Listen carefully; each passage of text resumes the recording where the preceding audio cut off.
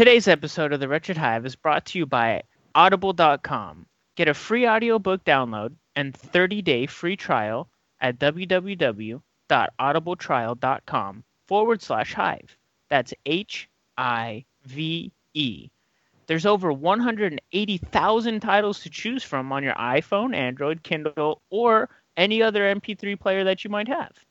Welcome to the Wretched Hive podcast. I got a bad feeling about this.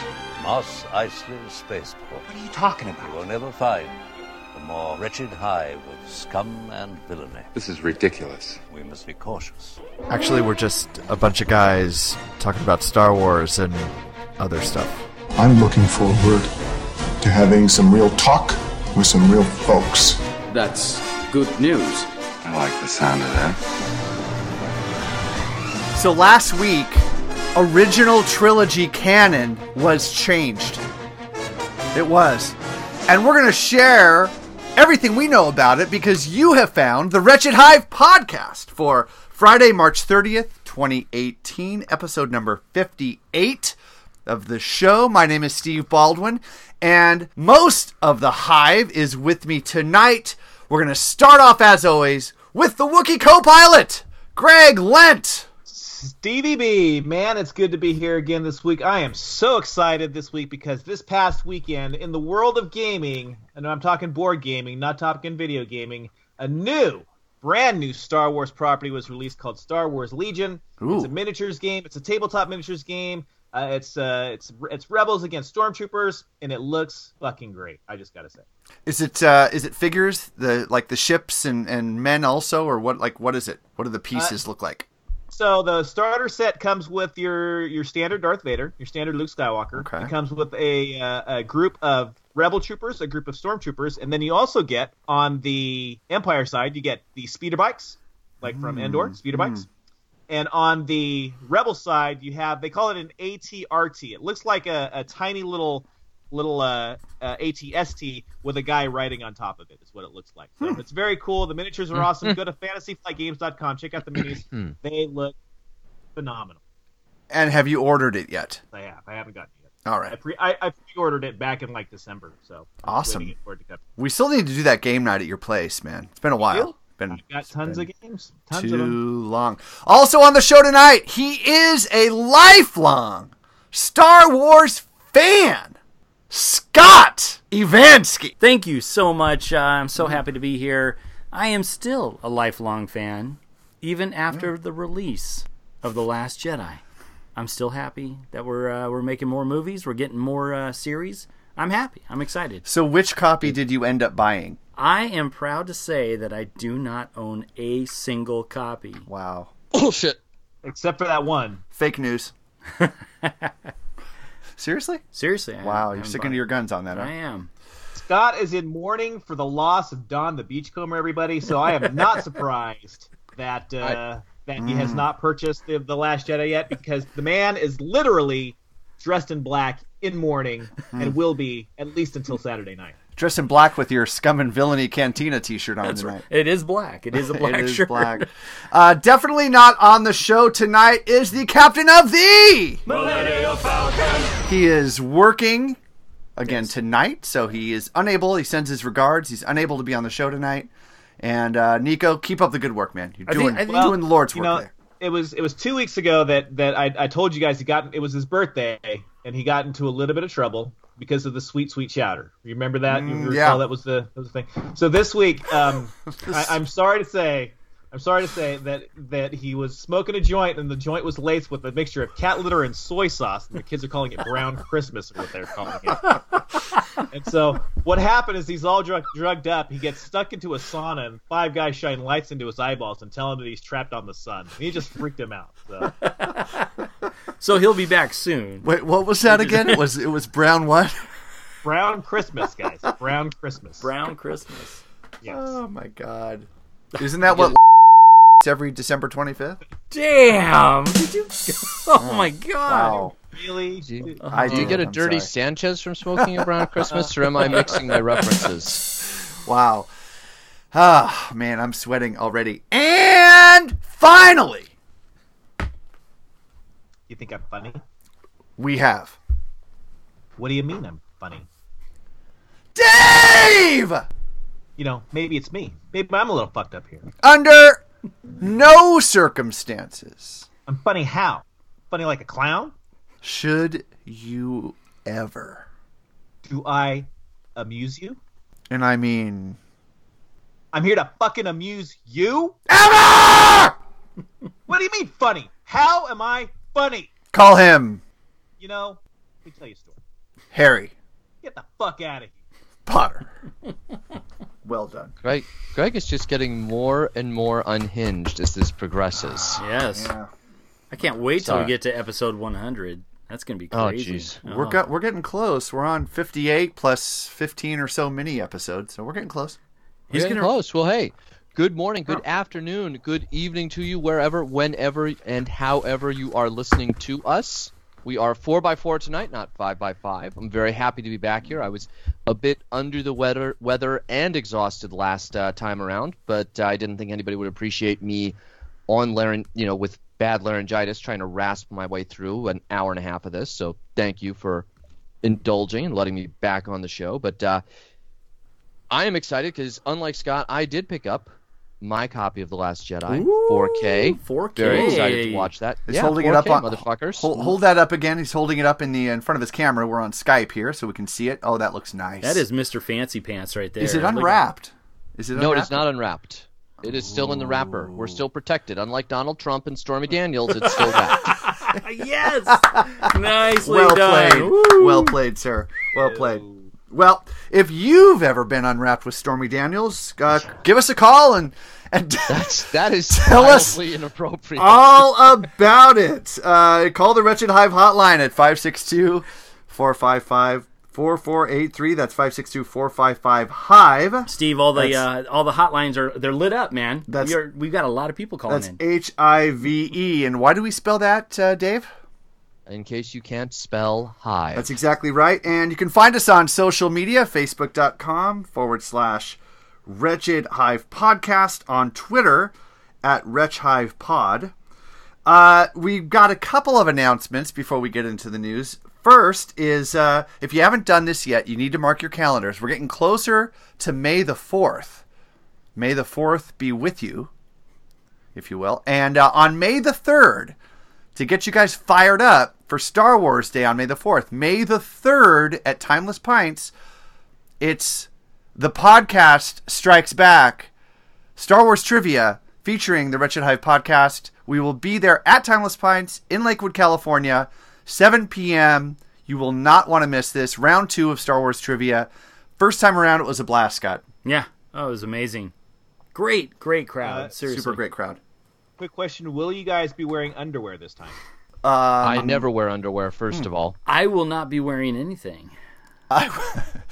I will be wearing my Luke Skywalker underoos. Excellent. And I may actually wash them this time. Oh, yeah. Great. Another announcement. That's one just how I like you guys. Just how I like. This one I'm super excited about. We're not quite ready, but we're gonna just pimp this a little bit right now.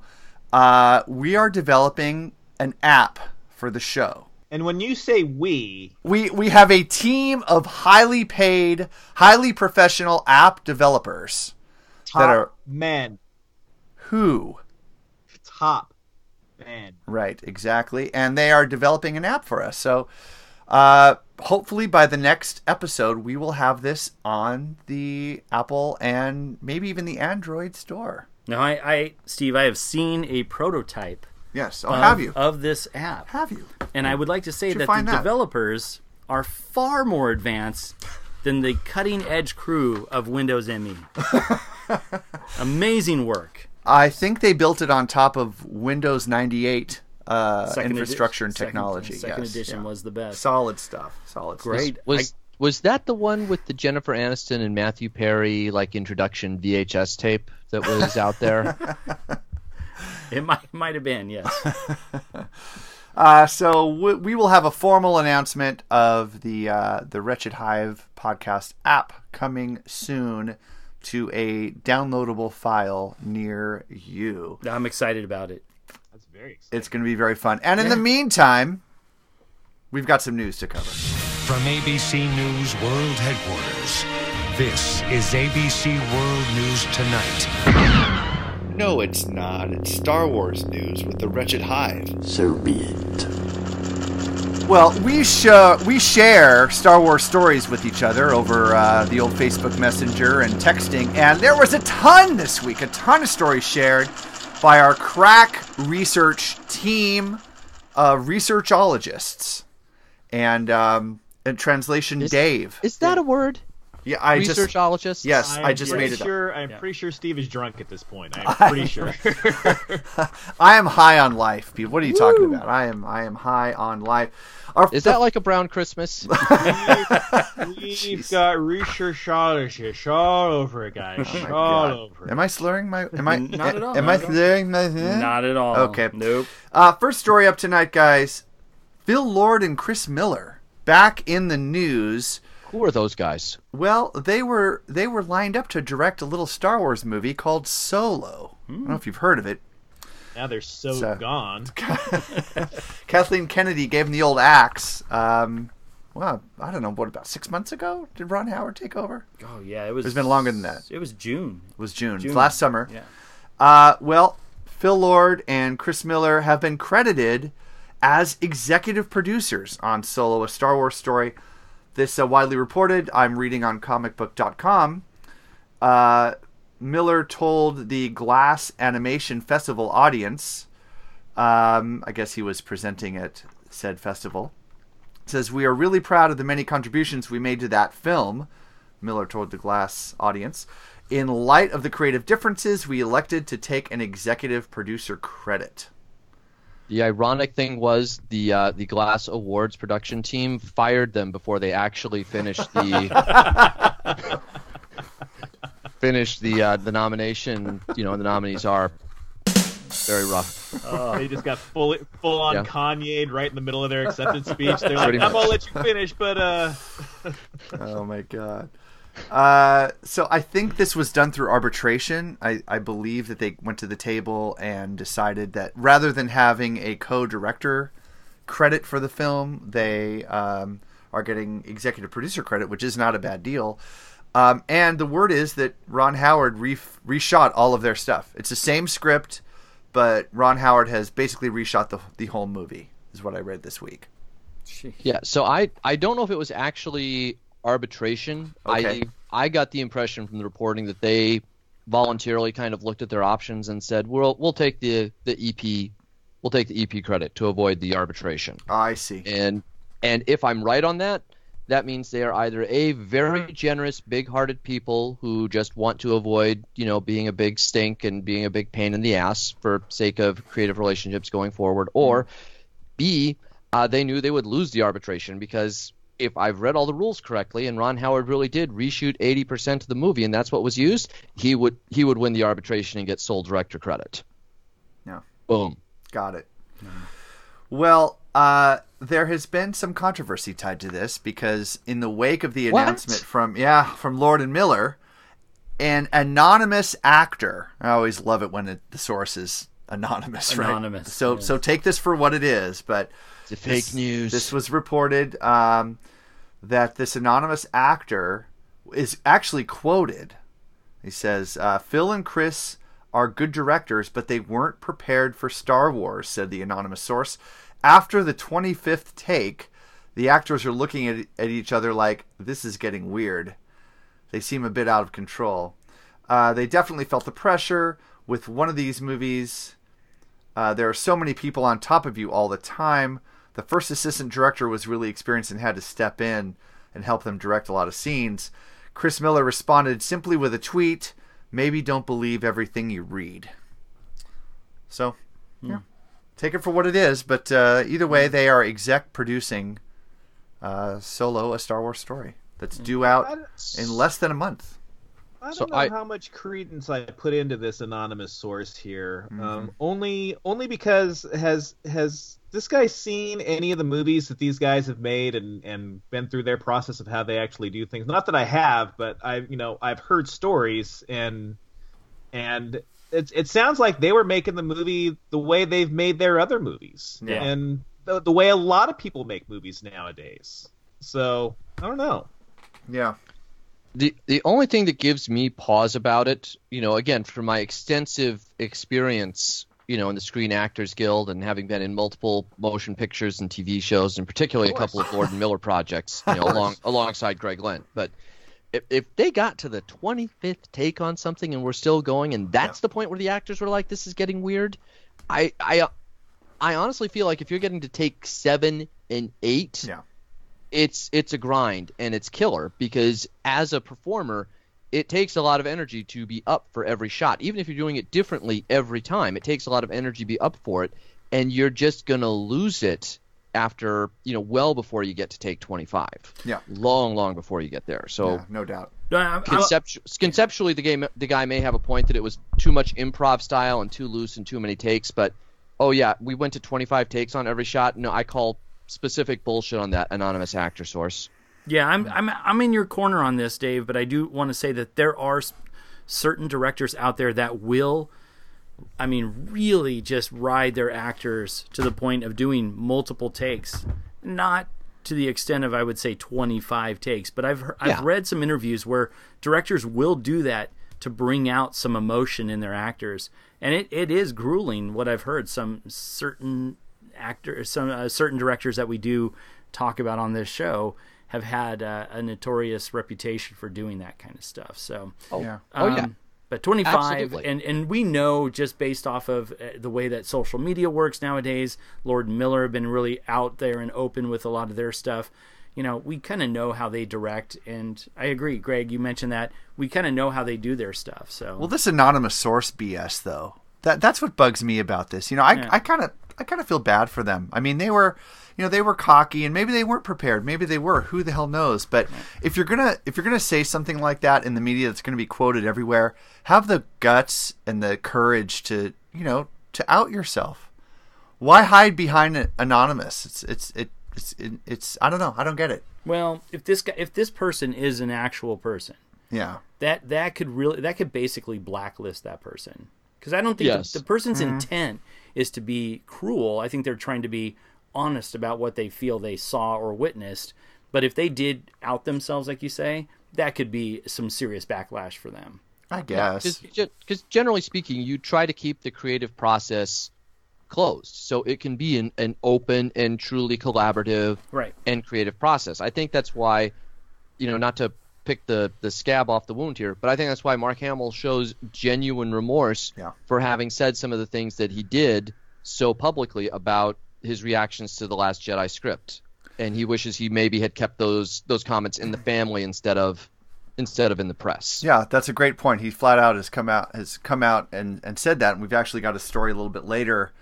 Mark was all over the news again this week, and that's one of the things he expressed his remorse again about the comments he made. So yeah, I get that, but then don't say it. Yeah, that I agree with. You don't have to hide behind anonymity. Yeah, no, it broadly fits into the narrative that I think we all have kind of constructed for what happened here, which is that Lucasfilm hired these guys with the best of intentions to try to get a fresher look on it, and after getting into it, kind of realized, well, shit, this was a really bad idea. These aren't two tastes that go great together, and shuffled them off stage left. Yeah. But they're trying to do it. They're trying to do it they're trying to do it without actually damaging them. Like, they really do mean, like, oh, they actually are great guys, but it just didn't work out, like a relationship or something. Yeah, and we'll touch on the Luke thing or Mark Hamill thing later. I think there is a point to be said about what he was actually saying and why he was saying it and who he is as a person. Much like Carrie Fisher, a lot of people didn't like Carrie Fisher's type of humor or the way she spoke honestly about many things, because she was very blunt and very open and honest, and that was her kind of personality. I think that kind of lends itself to Mark Hamill and the way he is. Let's not gloss over the fact that she rightly railed against Lucasfilm when they brought her back, saying they didn't want Carrie Fisher. They wanted 75% of Carrie Fisher or something like that. Yes. Inferring that they wanted her to lose a lot of weight, Yeah. And how would a comment go like that? And this was only 3 years ago, guys. How would a comment like that go over today? So right. Yeah. So true. So true. Guys, let's move on. So I alluded to this in the show open that guys, we're adding to original trilogy canon as we speak. It is being altered and added to through the Disney machine. And I thought we were going to talk about George Lucas re-editing the movies again. Oh, he's doing that right now, on his Mac, sitting up in bed. Pray I don't alter it any further. Well done. No, but I'm talking about this new series of shorts. Well, I guess it's another round of the same series called Forces of Destiny. They're 2 to 3 minute animated shorts. Last year, the ones released were were focused on The Force Awakens. These, though, there are 7 of them that were recently released, and they're all over the map in terms of the Star Wars universe. There's a couple that are focused on the original trilogy. There's a couple on the prequels. There's one focused on the Rogue One era. There's one on The Force Awakens with Rey. But the one I wanted to point out was this one called Bounty Hunted. This is Forces of Destiny, Bounty Hunted, that answers the question, where did Leia get that Bouche disguise anyway, that she used to sneak into Jabba's palace in an attempt to save Han Solo? And if you watch this short, you actually get the answer. They show how Leia gets the Bouche costume. And I wanted to bring this up with you guys because, this is kind of like Holy Grail stuff for us in terms of Star Wars, even though it is Return of the Jedi. We know how we feel about that movie, but it's still part of the Holy Trilogy. And so what do you think about, we're getting new canon on the original trilogy, Scott? How does this...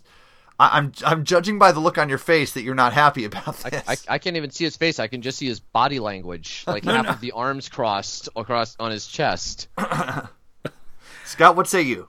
Oh, okay, hold on a second. For 1 second. Right. I have not watched these yet. Oh, okay. I'm actually more fixated, and this is something I had an issue with when I was much younger, when these original trilogy films came out, on the pronunciation of certain characters, and I'm fixated on how you pronounce this character's name. I've always referred to this character as Bosch, with a little bit of a French thing in there. But you went with Bouche. Oh, that's interesting. I've never heard that before. I'm George Bush. The geekgasm among our listeners over the discussion of how to pronounce this name is just deafening right now. Oh, it is absolutely fascinating. You can hear their eyes rolling back in their heads. If I remember correctly, which I don't anymore because alcohol, but because alcohol, lots of alcohol. Yeah. I thought that there was an explanation already as to how she got that outfit, that bounty hunter What outfit. did you think the explanation was? Well, I thought that they had actually captured, the rebel forces had captured that character, that person, and they kept that person long enough to figure out who they were, where they came from, had a background story, and she went and took on that persona and was part of the plan, the one that we're soon to be debating, the entire Luke plan at the beginning of Return of the Jedi, and that was a part of it. So I wonder if you remember that from the books or the extended universe, possibly? Well, yes. I don't know, because this is now canon. Right. That's legit. That's what's fascinating to me, and now I have to see these videos because, yes, I did read a lot of those.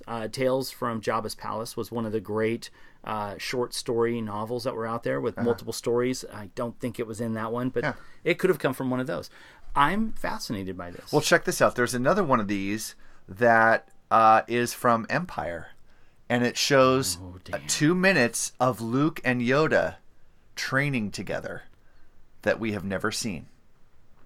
It's adding to the canon as we speak, you guys. Now I'm curious. I am curious. Yeah. Is it original content that they made up for these shorts, or is it something that they're pulling from that we have not heard of, or maybe have heard of and we just haven't seen an actual video clip before? That I do not know. I don't know the answer to that question. So if we now have an additional 2 minutes of Luke training with Yoda, does that double or triple the amount of time he trained on Dagobah? He's a fast learner. Yeah. And yet Rey is the Mary Sue. Right. Wow, well played. So you guys have to go find these, or you find them easily on StarWars.com or YouTube. Forces of Destiny. Good stuff. Interesting. Also, talking about adding to the canon, the novels. Let's do this. Are blowing up. Yeah. The novels are absolutely blowing up. I saw one faithful Star Wars fan, it might have been Paul Bateman, who said, I'm not paying any attention to the novels because, as you know, books come and books can go, and Lucasfilm can do what they want. I want to see it on screen. But all the new novels, we're being told, are canon. And so that brings us to the release of the novelization of The Last Jedi. Which I find interesting that it was released after the film was released. Which is different than every other the version. Norm, right? Yeah. It's usually 3 months prior to the film release, which, if you're going to go into what I think you're going to go into here, Episode 1 had one of those things where there were scenes that were left out of the film that added so much content. I shouldn't say so much. Added content and depth to that horrible, horrible story. Yeah. Well, according to IO9 Gizmodo.com, the novelization reveals quite a bit more about characters in The Last Jedi than we get on film. So, for instance, we get a story about what Luke dreams about. Was his true wish that he wished he had stayed on Tatooine and married Cammy, the girl that is in the cutscene. Really? Yep, and had little Tatooinean babies. We get Han's funeral. Oh, that was cut out of the movie, or I don't know if it's cut out of the movie. That is fascinating because sorry, I think I misspoke there. No, I don't think you did. I think it was in a draft. I don't think it was filmed. Okay. Well, now hold on a second. There were rumors when the film was first starting to be shot that there were leaks of footage that was coming out, and there was a scene that I think we actually talked about on this show where they were possibly shooting Han's funeral. Well, but I think that turned out to be Canto Bight. Oh well. I don't know. That was my take on it. And look what a piece of shit that ended up. Okay. We get more insight on Leia's use of the Force. Instead of Han's funeral, Canto Bight was the whole saga's funeral, is I think what that was. Well, if you ask Scott Evansky, the movie, what are you doing? Greg and I agree on something. I love this. We get more on Rey and Kylo's connection. And there's a lot of good stuff here. The mystery of Supreme Leader Snoke. We get a different, more in-depth farewell for Leia. And more about Luke's sacrifice. And it's going to be really interesting to read this book. Okay. There's a scene that they talk about that I think would have just wrecked all movie audiences if it had actually been in the movie, but they added a little bit in at the end as they're fleeing on the Millennium Falcon, where Leia kind of hugs Chewie and says, "It's just us now." Yeah. And if that moment had been in the film, I think that would have just destroyed most movie audiences. Wow. I don't know, Dave. I don't know how to really take that, but my initial gut feeling is that's powerful, man. That's that feeling we got when Han and Chewie bust onto the Falcon, and we see it in the trailer for the first time for The Force Awakens. Chewie, we're home. Seriously, that made people. That seriously brought in an extra $300 million at the domestic box office, just because so many people were so excited to see that. That's all JJ too, Dude, by the way. 15 seconds. Yeah. 15 seconds. And if they would have done that, it would have been wrenching. It would have been heart-wrenching, but it would have been unbelievable drama in that film. Well, Mark was making the rounds this week, as he always is, and one of the things that he said was, so they put the scene in of me milking the sea cow, but they can't put the scene of me in mourning Han. Right. Which is in the deleted scenes, and it's a great moment. Wait, it is? Yeah. now he wants to buy it. I was going to say when you buy it, maybe I'll when you buy your version, I'll let you watch mine. How's my GoFund page going? Steve's got a copy right now. He could just flip on for Scott, and he's not going to. I know. Look at that. Can you guys see that? By the way, I will report back, Greg Lent. I took your advice. I bought the digital version, and I'm very pleased. No physical media. Yeah. So, brother. I would have bought the digital version, but the digital version is in 4K. Oh. Oh, you're gonna do me like that, huh? Okay. Yeah, baby, I'm gonna do you like that, baby. Yeah, you like it, don't you? Yeah, 4K. I mean, just the 1080p file is something like 4 gigs. So I can't imagine the size of what a 4K file must be. Yeah. Anyway, it's great, and it looks great on my non-4K television. But yeah, that is a scene where you see Luke sitting at his desk in his hut there, and he has this moment where he's like kind of almost tearing up, and they zoom in on him, and it's a brilliant little scene. And Mark is kind of like, what, they put the space cow in, but you can't give me 30 seconds to mourn, you know. Could have been an Oscar choice. Interesting, yeah.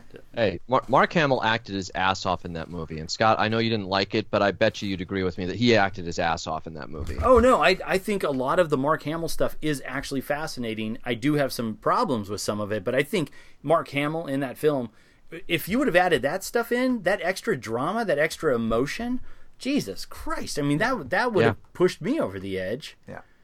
But that's the difference. Think about what you just talked about right there. That scene is a moment that is priceless. It's this moment where you have real character connection to other characters in a film that's well beloved. Yeah. And here we have a moment where he takes a saber that is his saber, and he just tosses it over his shoulder. Two totally different emotional reactions right there. I would have loved to have seen that. I'm in his camp. Yeah. Because we're talking about it, if I remember right, because there's been a lot of, I would like to say there's been a lot of news articles coming out, but it's just been like little one paragraph things of one sentence of news, and there's just been 10,000 of them over the last 2 weeks. But I think I saw an interview with Ryan Johnson where he said the reason he cut out the reaction to Han's death was that he felt like tonally he also had the reaction with R2 that he thought was just pure gold. And he felt like if I have the Han reaction and then, 10 minutes later you have the R2 reaction, it diminishes that. So I'm not saying I agree with it. I'm just saying he made the decision that I'm going to cut the Han reaction so that the R2 reaction isn't diminished. Yeah, it's you got a point there, because it's like then all of a sudden he's super, like he's just this super nostalgic wishy-washy dude. He's like, oh, there's Han, oh, there's Leia, and then it's like 10 minutes later, oh, there's Yoda too. And yeah, that's a lot of that's I see where he's going with that. I'm not saying I agree with it, but it's not a ridiculous point of view. It's not. But think about those scenes for 1 second, guys. Just for 1 second. I know there's a lot to talk about, but I really want to get this out. Take those 3 moments. You talk about, Greg, you said Yoda, you talk about Leia. Okay, so let's use the R2 Leia moment for just 1 second, and he has this moment where he jokes about some stuff. There's some really kind of offbeat humor in the middle of an emotional moment. If you have him sitting at a desk, it's a powerful emotional moment where he has nobody to play off of and nobody to throw a joke at. Because R2, we're all going to love the beeps and then whatever and the wobbling and all that stuff. But here he is having a moment. If this is, you said he's at a desk? So he's by himself. He has this powerful emotional moment. And that could show you how much it's affecting what he's doing later on through his scenes. He could be having these reactions and affecting what he's doing with Rey and so on, and why he doesn't want to go and help and why he's making these choices. I think that would have been a more powerful scene to leave in and maybe cut down some of the R2 or even the Yoda stuff, because Yoda still has some. You didn't like the Yoda. See, I love the Yoda stuff. That's one of the things that I love about this movie, is that they brought that character back, and I just love Mark's performance with him. Again, Mark Hamill makes Yoda seem real. Yeah, but it seems like there's a split for me on there. There is stuff I love about the Yoda scene, and then there's stuff that I'm like, why was that a decision to leave that 30 seconds or that 10 seconds in. Cut it, edit it down, and make it a little bit tighter. And I don't know, Yoda became more of the goofball Yoda that, I don't know. And I'm not going to get into it again. I know you guys and we all differ on it, but anyway. Yeah. Well, I've got irrational fears of puppets, guys. That's all I'm saying. Clowns and Yoda puppets. Greg, freak him out. I'm in a room with a giant stuffed porg behind me. I'm here to help you, Scott. Help? I'm here to help. So, if you don't like puppets, what about marionettes? Is it just limited to things you have to stick your hand into, or does the marionette freak you out as well? Dude, Captain Scarlet versus the Mysterons is the greatest ever. Ever. I love that. Come on, let's go. So we were talking about books, so I think this might be a good time. At some point, we were to bring it back to Star Wars a little bit. And guys, we stick your hand up something's ass. We've got a special. That reminds me, I need to get a physical. We've got a special segment on the show tonight, guys. Back by popular demand, one of our most popular and demanded segments from our fans is Dave's book reviews. Sweet. Yep, it's true. Dave Potter here to review today. What are you reviewing tonight, Dave? I don't know, Steve. I didn't read the show notes. What am I reviewing tonight? Dave is reviewing Leia, Princess of Alderaan by Claudia Gray. It's a new novel. It's not that new anymore. It's when did it come out? Came out last year, last summer. The movie did. Yep. And it's new to us because Dave finished it and I'm halfway through. So, timely, Dave, guys, timely. Dave, without spoilers, give us your review of Leia, Princess of Alderaan. What did you think of that book? Without spoilers? Without huge spoilers, yes, please. I liked it. And that was Dave's book review. All right, let me talk about this a little bit. So, I did like it. I really liked it. What this book is about, without getting too spoilerific, is it's another story set in that kind of wonderful time frame of before Episode 4 and before Rogue One, and it's telling a story of Leia and how she learned that her parents were instrumentally involved with the rebellion, and how Leia became conscious of the rebellion against the Empire and started to make those life choices as a teenager, basically, to, what side is she going to be on? Is she going to be on the side because it's her parents or anything else? And it's very, very well crafted, very, very well done. I really enjoy it, but this is my caveat on it, and I was trying to think how to explain what my reaction to most of these new canon books are compared to some of the older canon ones. For the most part, I haven't read one yet that my reaction is, this is a book that I would give to somebody to convince them that they are, that they can be a Star Wars fan, that it would be interesting to them, or that if they're just somebody that likes the movies, that this is a book that will convince you to start to read the books as well. Mm. This is still in that it's still not in that category, and when I describe those books, I'm thinking about, pretty much anything Zahn wrote in the old abandoned expanded universe stuff. None of the newer books really hit that mark, and it's predominantly because they're trying to, in my opinion, explain how things happened. Like, it's the trap that the prequel trilogy fell into. We all knew Anakin Skywalker was going to become Darth Vader, so it just becomes a story of how it happened, and there's not a lot of suspense in it. We all know that Leia is going to wind up being an instrumental person in the rebellion, so there's not a lot of suspense in it, but it fills in a lot of gaps for us. I mean, we do, without being too spoilerific, we find out how she met Holdo and how those characters met and started a friendship, and it answers a lot of other questions that kind of tie into what's going on in The Last Jedi. One thing that they did that I will spoil, just shamelessly, there is a sequence that is absolutely fantastic that involves Leia going to Naboo. And it is just wonderful to see that character unknowingly, completely unknowingly, on the planet that her real mother came from. And we as the reader are kind of in on that, and nobody else in the book is, except for, of course, Bail Organa and his wife. That sounds fantastic. That sounds really cool.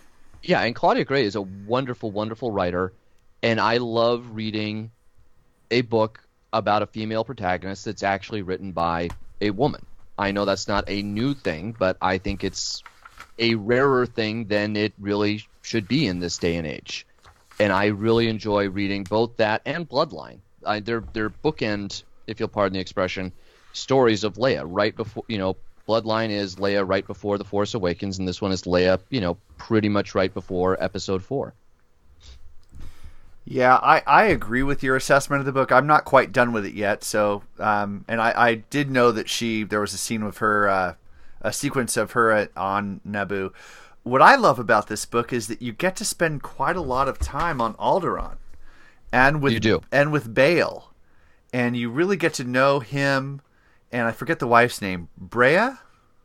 I think, yeah. I'm not sure how to pronounce it. Something close to that. Something like that. And it's really cool to see the family dynamic. And I agree with having read Bloodline as well. I didn't really think I was going to really enjoy the Leia books as much.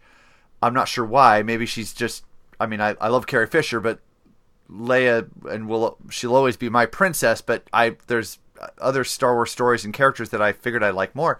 I'm turning out to like these the best. I really love these two books, and I'm with you. Claudia Gray she's got some skills, and I really enjoy it, and I've enjoyed it so far, and I'm looking forward to finishing it. So it's good stuff. Highly recommend. Yeah. I will also say Leia's interactions with Tarkin in the book are just fantastically written. Yeah. You just get a sense of how creepy and evil that man really was, that character really was. And you also get a really strong sense of just how pervasive the Empire really was at that point in time in the timeline. Yeah.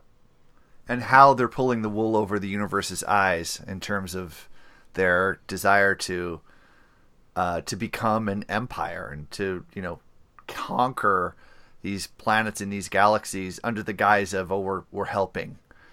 It's great. It's a good read. Well, thanks for that, Dave. I appreciate that. And if you're not into reading a physical book, Greg, there's another way that you can actually consume this content. Say what? Yep, there is. Say it with me. Audible.com. We were on fire. We were just so in sync. All of us were so in sync there. Yeah, everybody. Man, weeks of rehearsals down the drain. But Audible.com is the prime source for audio content on the interwebs. And today, for you listeners of the Wretched Hive podcast, you can download a free audio book from Audible.com. All you have to do is go to audibletrial.com/Hive. Again, that's audibletrial.com/HIVE for your free audio book. And I have a sample book. It just so happens, what a coincidence, I have Leia, Princess of Alderaan, queued up here on the old audible.com. Check this out. This is written by Claudia Gray, narrated by Saskia... Ooh, I'm going to butcher this. Saskia Marlavid. You may have already butchered it. That's tough.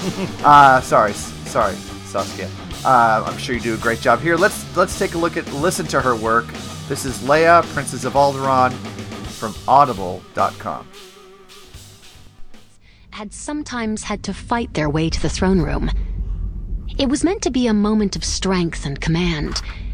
In other words, not a moment to prove you couldn't even show up on time. Alderaan's royal palace had been the work of more than a millennium.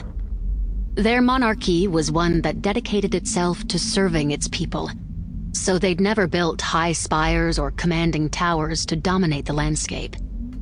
So again, you can download this book for free right now. Just go to audibletrial.com/Hive to download your free audio book.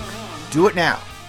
Don't make me come down there and beat your dumb millennial ass, because I will. I've had a long f***ing week and I'm looking for... The Wretched Hive Podcast.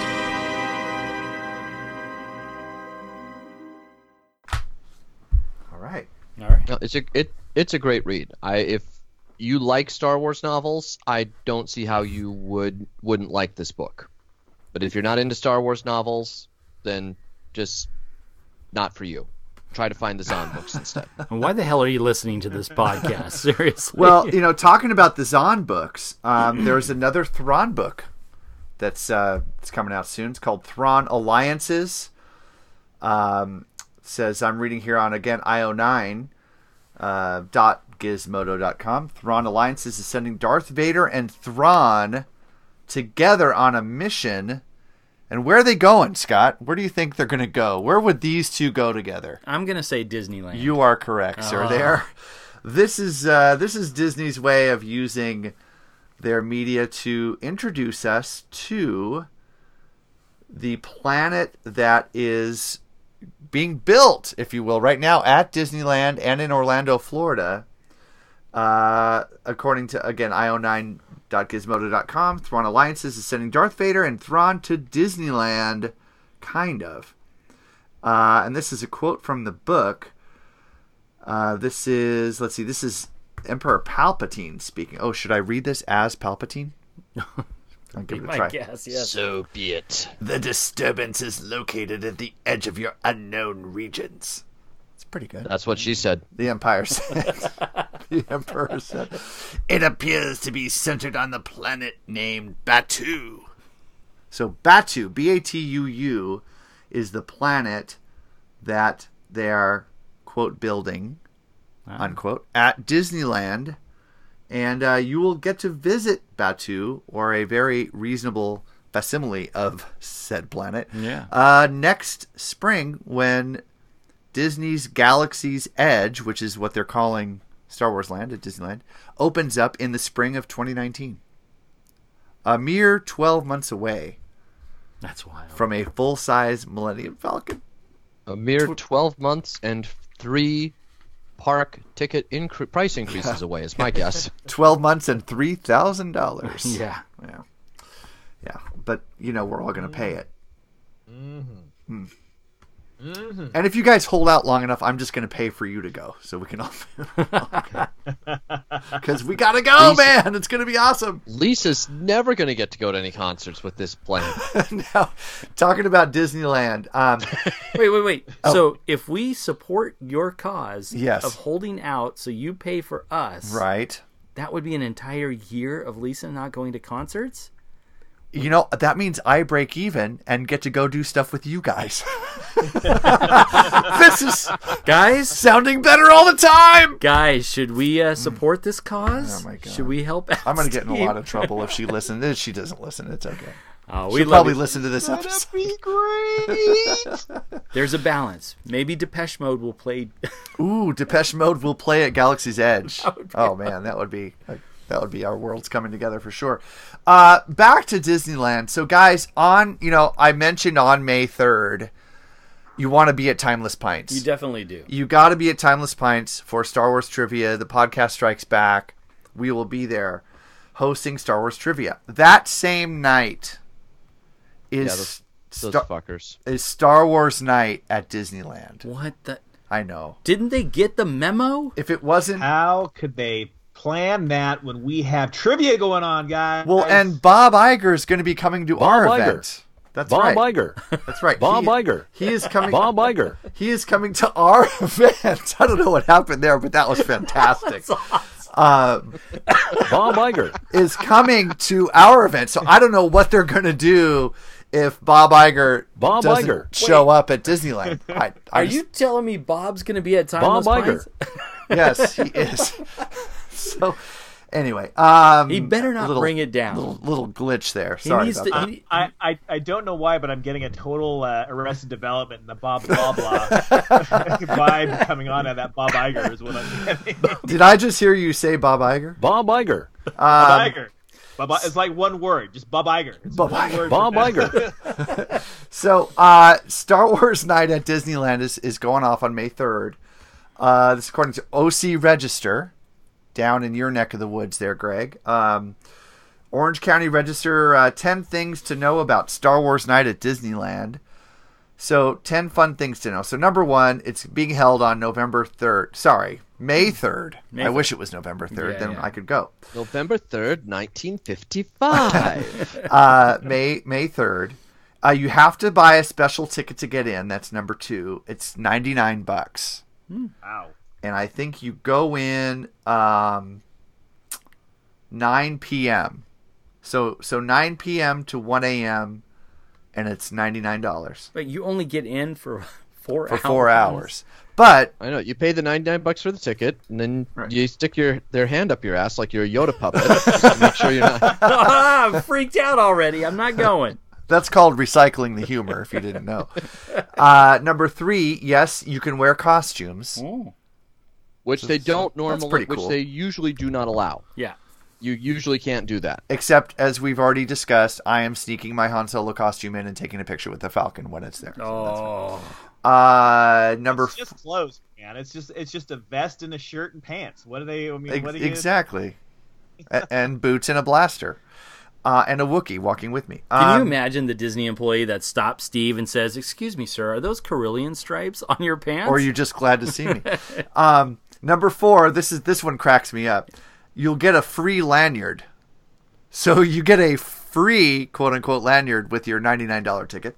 A plastic thing? How much does it cost Disney to make 50,000 lanyards? Each lanyard? Seriously. 3 cents? Yeah. I was going to say, at most 10. Yeah. Seriously. Oh, my God. Number 5, the movie character Rey will be there. What? I'm in. Forget it. I can't do trivia. Whoa. The real Rey? We're talking Daisy Ridley is going to be there? Okay, reading again from OrangeCountyRegister.com. OC Register. The movie character Rey will be there. Yes, you'll have the first chance to see the new Rey character at Star Wars Launch Bay. Son of a... So this is where you go to, take a photo op with the characters and stuff.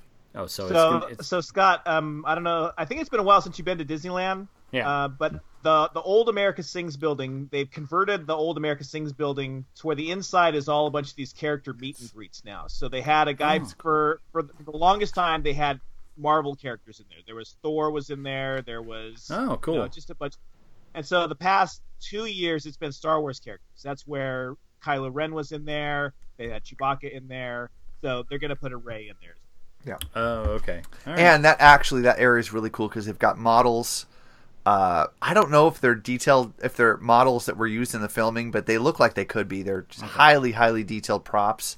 And then some interactive interactive things you can do. And then there's of course a souvenir shop back there that you can buy exclusive stuff. Wait, are you telling me Disney made a souvenir shop? I got this phone case back there. Oh my God. Check this out. That's my name in Arabic. Oh. There you go. I don't know if you can see that, you guys. It's the old, it's a Macquarie piece with my name down there in Arabic. Very nice. That was only $78. Oh, good God! Are you serious right now? No, it was $25 though. Oh, phone case. I was gonna say, in all seriousness, I thought they were up around like 30 or 40 or something like that. I think it was. Case. I think out the door was $30 out the door. If there are people that pay $80 for that, why am I busting my ass at a real job? That's what I'm saying. Number 6, this event is going to sell out. That's something else you need to know. Number 7, ticket holders get their first peek at the new March of the First Order. So apparently this is a like sort of a parade situation where Captain Phasma guides a squad of First Order stormtroopers through Tomorrowland. Sounds pretty cool. So, see, what would have been cool is if they number 7 had been, this event actually already sold out while you were reading this list. Yeah. I'm going to go out of order here to save the best for last.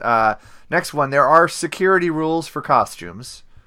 So you can't, it says you're not allowed to pose for pictures or sign autographs. Your outfit must be appropriate for a family park, not vulgar or violent, and cannot contain sharp objects. I wonder if they let you walk in with a blaster. Could I wear the Han Solo with the blaster on my side? Maybe. Because it feels weird to wear that costume without a blaster, frankly. It's weird. That's a weird statement. There will be a galactic dance party. Woo! So, Dave, I know you like the dance parties. Oh, yeah. It actually not since the court order. It actually says, get ready to bust some moves. So there you go. Oh, thank you, Disney and 80s fans. OC That Register. That is a phrase I always think of when I watch a Star Wars movie is, hey, I wonder if these characters are going to bust some moves. There's a video. Have you seen the Florida Galactic Nights where they used to have a dance-off with costume people? And there's a Darth Vader that just like goes berserk. It's so funny, and it's Vader like breakdancing, and it's ridiculous. Oh, if Darth Vader's doing the worm, I'm there. Last one here. This is pretty cool. Get back on Hyperspace Mountain. So they're reopening Space Mountain as Hyperspace Mountain, which is the coolest thing ever. I will say, to have the John Williams soundtrack blasting in your ears as you're flying through Space Mountain. It's pretty bitchin'. It's pretty strong. Yeah. Yeah. So I want to go back to the security rules because you glossed over that one. I just want to focus on this last sentence here. It says adults age 14 and older cannot wear any masks, except medical ones in parentheses there. Sure, if you're one of those crazy people that has to wear a medical mask everywhere you go. Right. But then this last part, as well as hats, transparent wings, and tutus. You can't wear. So solid wings are okay, but transparent wings, no, none of that. And hats. Everybody's got a fucking hat. It's hot there. You gotta protect your dome. I got no hair these days, man. That's bizarre. And why? What's the problem with the tutus? Why are they dangerous? That's it, guys. I'm out. They probably want you. Hang on. They probably want to encourage you to buy a Disney hat once you're inside the park. You're right. Yeah, probably right about that. You know, there's another sentence in here that says you're not allowed to pose for pictures or sign autographs. This is actually something I didn't realize was a big deal at parks until not this past weekend, but the weekend before last. Seriously. I went to Universal Studios with a group of friends, and these group of friends are all like a bunch of Harry Potter cosplayers. And there was a big Harry Potter cosplay meetup at Universal Studios. And everywhere this group went in the park, they were followed by Universal employees to make sure they weren't signing autographs. I mean, everywhere they went, they were followed, guys. It was weird. That's weird. Yeah. Why? What's the big deal? Who cares? Well, it was explained that they didn't want them possibly giving the hint that they were employees at the park, or if anything were to go sideways, it's all for liability purposes, and I get it, but it was really strange. Yeah. That is interesting. Yeah, super big deal at theme parks not to be dressed up as one of their characters. Yeah. Yeah. That makes sense.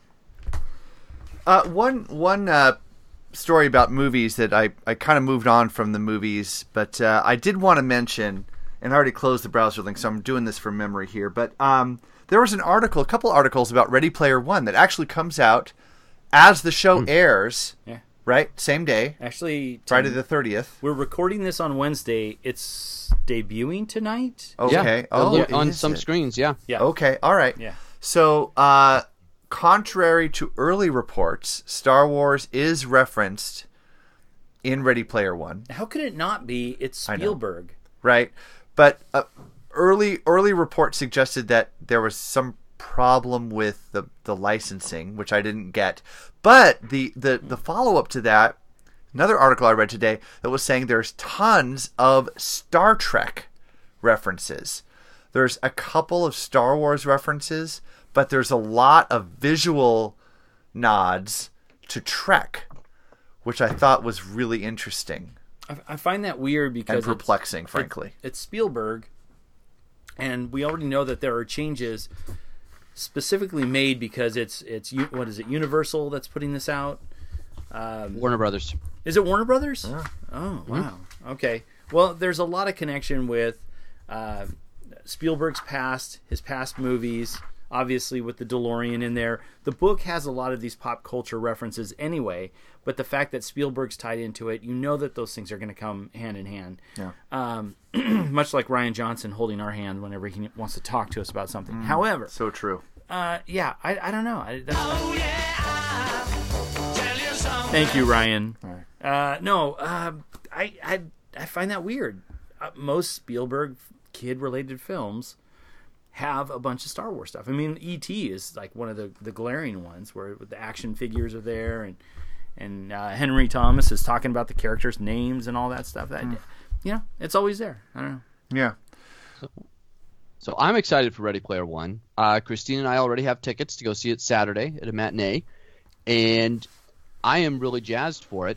But I think there's an interesting parallel track between this and the other kind of great kind of nostalgia pop culture mashup movie that's been done in our lifetime, which was Who Framed Roger Rabbit, where they gathered all the different animated characters from all the different production studios together to have them all in one place. Yeah. And it's an interesting story to me because that 1988 movie, directed by Bob Zemeckis, was an Amblin Pictures production. It was executive produced by Steven Spielberg and Kathleen Kennedy for Touchstone Pictures, a division of Disney. And they accomplished a lot of the various rights, sticky issues because Spielberg would call people up and say, "Come on, Warners, you want to lend us Bugs Bunny. You trust me." And Warners would say, "Yeah, it's Spielberg. It's okay. But a couple rules. He has to appear in a scene with Mickey Mouse." And Spielberg's like, "Yeah, I think I can make that happen for you. It's okay." I just find it absolutely fascinating that years later he's now doing Ready Player One, which is a complete love letter to 80s pop culture. Like, that novel is just drenched in pop culture references on every single frickin' page of the book, and I love it to death. It's beautiful. Yeah, it is. Yeah, fantastic. There's no deeper meaning in this story whatsoever. It's not some great literary accomplishment. It's just a pure love letter to the pop culture era that we all grew up in. And that Spielberg is now, again, the person who's kind of the mastermind, the trusted individual to go and get as much of this stuff together. And I've read some interviews where he talks about the things that they tried to get, but they just couldn't because the rights are too tied up over here or nobody would over there. And he even says he consciously stayed away from referencing his own works, even though they're very heavily referenced in the actual novel itself. Yeah. But he just thought it was way too self-conscious to put an E.T. reference into the movie. How do you make a movie about the 80s with no E.T. reference, though? I know. I mean, that's, I would have been fine with it. Well, we'll see. I can't wait to see the movie either. I'm totally geeked for it, love the book, and I would have been fine with something like that. I read the book a long time ago, but refresh my memory, isn't it also, one of the big things we've been seeing in the trailer is the overuse of the DeLorean, and in the book, it wasn't used as highly as what we've seen. Barely used. It was like a reference and an afterthought. The dude is flying around in a spaceship most of the movie, not the DeLorean. Right. He flies an X-Wing at some point. Right. Or he's got an X-Wing at his disposal. Yeah. Okay. Yeah. Yeah, so that's... Yeah, he's that cool that the X-Wing is just in the garage with the other 7 spaceships he owns. Right. It's really... What a cool concept. It's going to be great. Yeah. Can't wait to take the kids this weekend. It's going to be good. It's going to be a fun one. It's going to be good. Yep. I think I'm the lone holdout on this movie. I mean, I like the book. The book was good, but I think the book is so dependent on just pop culture references that if you're not of that era, I don't think it's appealing to people who aren't fans of that. It's we're the target audience, guys. For sure. It's made. And I agree with what you're saying. Yeah, I kind of cringe when Steve said he's taking his kids. Yeah, I don't think it works outside of our group. You know what I mean? Well, it's funny because Josh, my 15-year-old, read it and loved it. Did he? Yeah. Yes, and but he's grown up with me too, and so and he loves video games too. So yeah, that's very true. Well, here's the catch, Greg. I agree with you. I totally do. We are the target audience for this, and I think that's great that you capture us in this. But most of us at this age, at this point in our lives, have kids or have siblings or somebody that has kids, uncles, aunts, all that stuff. But most of those kids have grown up knowing what we've talked about. I mean, my son knows a lot about music because I played actual albums for him, and he knows how to use a record player. And we talk about 80s films. Those are 80s films that I played. The Goonies, my God, I can't even tell you how many times we watched The Goonies. Yeah. Star Wars, obviously, but all that stuff. Indiana Jones. I mean, these are all pop culture reference films that he knows, and he's 15 years old right now. So, he's absolutely 100% into this. I mean, but it is a good point, though, Greg, because it's really, we are the target audience for that movie. Sure. Not our kids. but I still think it's going to be entertaining as hell because it does weave in the whole gamer aspect of the Oasis and all of the high tech stuff that is actually kind of becoming reality in the wake of the book. The whole idea of having to be physically in the game and act out a part in an entire 2-hour movie, and that's how you get past that level. That is such a great idea. I love that. Oh, that's what's fascinating to me about the book is the actual story that's being told. Yeah. The references are fantastic. That's icing on the cake for me. But I think it has a great story, a fun, entertaining story, which I'm excited to see. Guys, a couple more stories here. We've got Mark Hamill all over the news this week, and I just pulled out a couple of key stories about Mark, information that Mark has shared. He is just a national treasure, this man. He is Luke Skywalker in so many ways, and in this first story, he shared about filming Episode 4, how they had to reshoot a scene due to a character name change, where they had Luke Starkiller in the original script. Yeah. When he bursts into Leia's prison cell, 2187, on what is it, cell block AA23? Yes. I think. He says, "I'm Luke Skywalker, I'm here to rescue you." So originally he says, "I'm Luke Starkiller, I'm here to rescue you." I want to see that clip. I think it's cool. I just love these little details that he's willing to share like that. It's awesome. Yeah. Good stuff. Well, you've read the scripts, right? All the early drafts. I'm aware of them, but I haven't read them. I'll have to send you the copies. I've got copies of them. So the other thing that Mark shared was in the Death Star trench scene, and this is a little more complex, but he was when Luke turns off his targeting computer. In the original script, he did so because Biggs had died, and he was putting his faith in himself in honor of Biggs. And they completely redid that with Marsha Lucas's editing skills, who, by the way, of course, won an Oscar for editing the film, and turned it into Ben telling him, trust me, and he turns off his targeting computer. So it was completely re-edited by Marsha Lucas, George Lucas's wife at the time. And this story on comicbook.com provides the details behind the editing that took place there. So Mark Hamill sharing all this cool stuff. We got to get him on the show. I think we can. You think so? Yeah. I'll talk to some people. He pretty much does anything, so. Yeah. What are you saying? I'm saying he's the king of all media, not Howard Stern. Nice. Guys, we've got one more story here. And this one was interesting. Now, Scott... And all the other ones were shit, so we're sorry you sat through them. Thank God we finally made it to the creme de la creme here. Oh, yeah. Guys, Russians have been in the news for quite a while. The Russians? Yeah, the Russians have. Something about some election thingy. I don't know. I think I might have heard about it. Yeah. Not sure yet. I'll research it. If you watch Fox, you don't hear much about it. CNN, you hear more about it for some reason. I don't know. I don't know why. But goddamn those buttery emails, I tell you. That's right. But you know what? Whether or not you believe the Russians are responsible for fixing the election or for influencing the 2016 presidential election. Fixing or breaking it? You cannot deny that they unleashed a campaign to save General Hux. That's right. Star Wars director Rian Johnson, in the documentary that's Scott will never see, apparently, because he's not going to buy it. No one's going to play it for me. Rian Johnson talks about how his Twitter feed got blown up by Russian bots, and the campaign they were pushing was to save General Hux.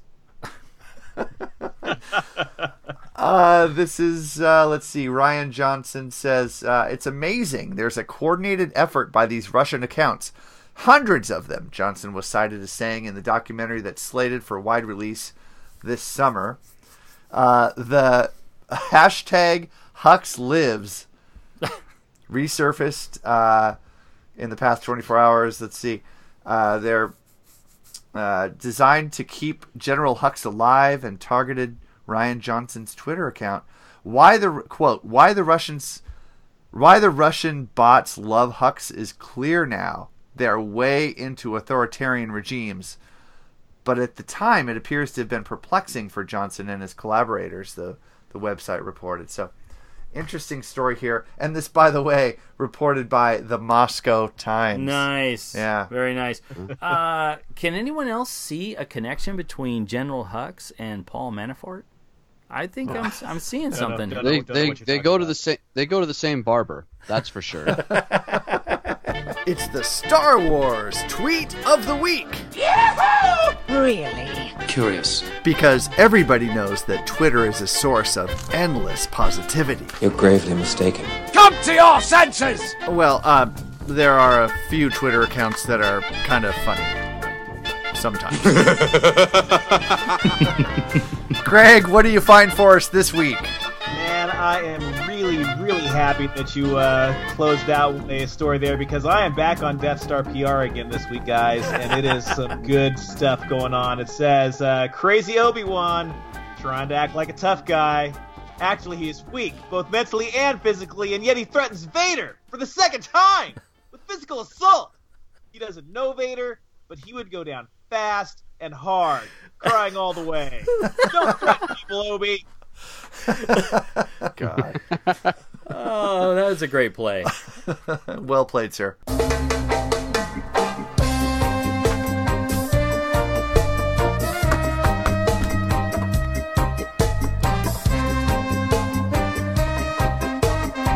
The Death Star PR account's pretty strong.